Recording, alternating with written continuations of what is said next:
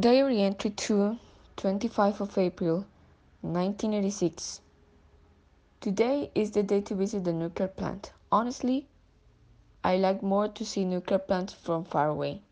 I don't know why. I have never seen one before, but I feel like a chill. I feel like something bad is going to happen when we go to the plant, but it sure is nothing.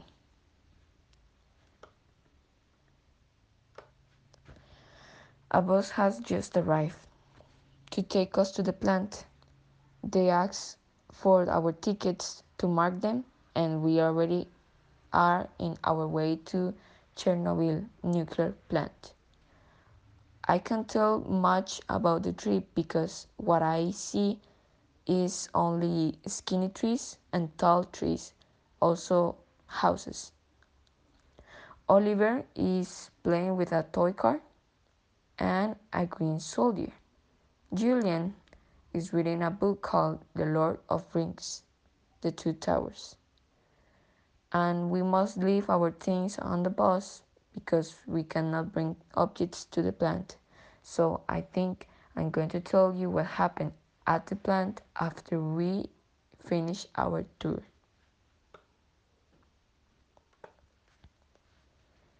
Episode 2, 5 hours later. As I promised, I'm going to tell you about what happened.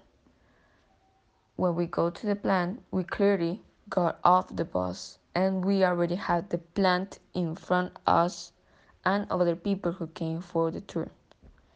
The nuclear plant was not open for too much people, only scientists or staff that were allowed to go in. The plant decided that it was time to open their doors once a month. Since the doors were open once a month, we were very lucky to be able to visit it today. The plant is not like a museum. It does not have shelves where things with historical facts are found.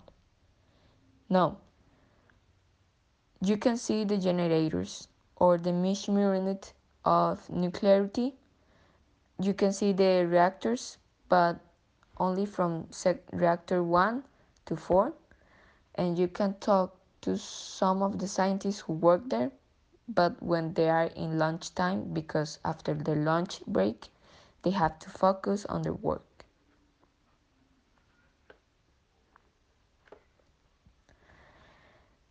And if they don't focus, something can go wrong and cause a nuclear disaster.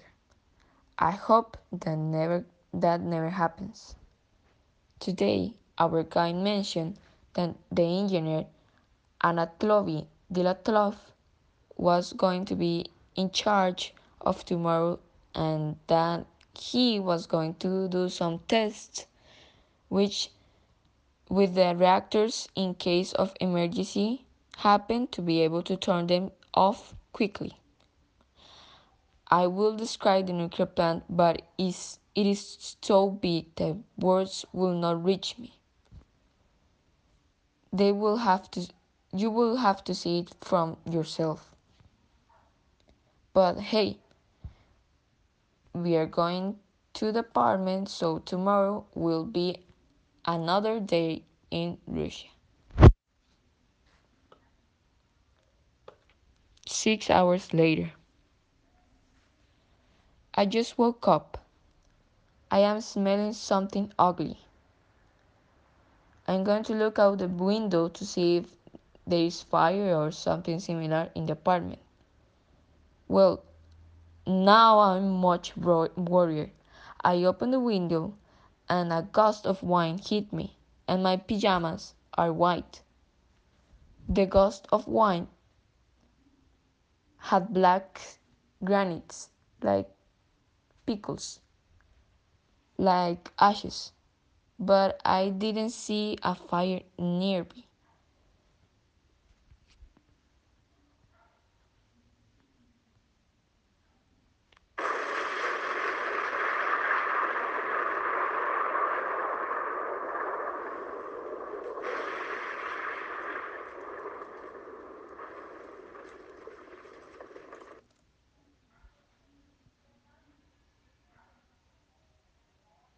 Okay, okay. Now I'm much more worried. I just I just sounded too loud. It's 1:23 in the morning. The noise woke us all up. Oliver is crying in my arms. He said he's afraid of the sound that just sounded. The nuclear plant has just exploded and we can see all the fire from the balcony. My husband wants to go to help and I told him not to go, but he already left. I could stop I couldn't stop him. We are going out to the balcony to see what is happening. 10 minutes later. We went back to the apartment because they are asking us to leave the place quickly. But I can't stop thinking about my husband, who is out there.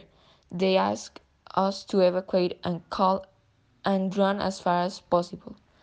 We must get on the next bus, but it had not arrived, and people are going crazy and they are leaving, and I don't know where to go or what to do. I have no idea, and I can't not think if I have Oliver in my hand and I'm writing with my other hand.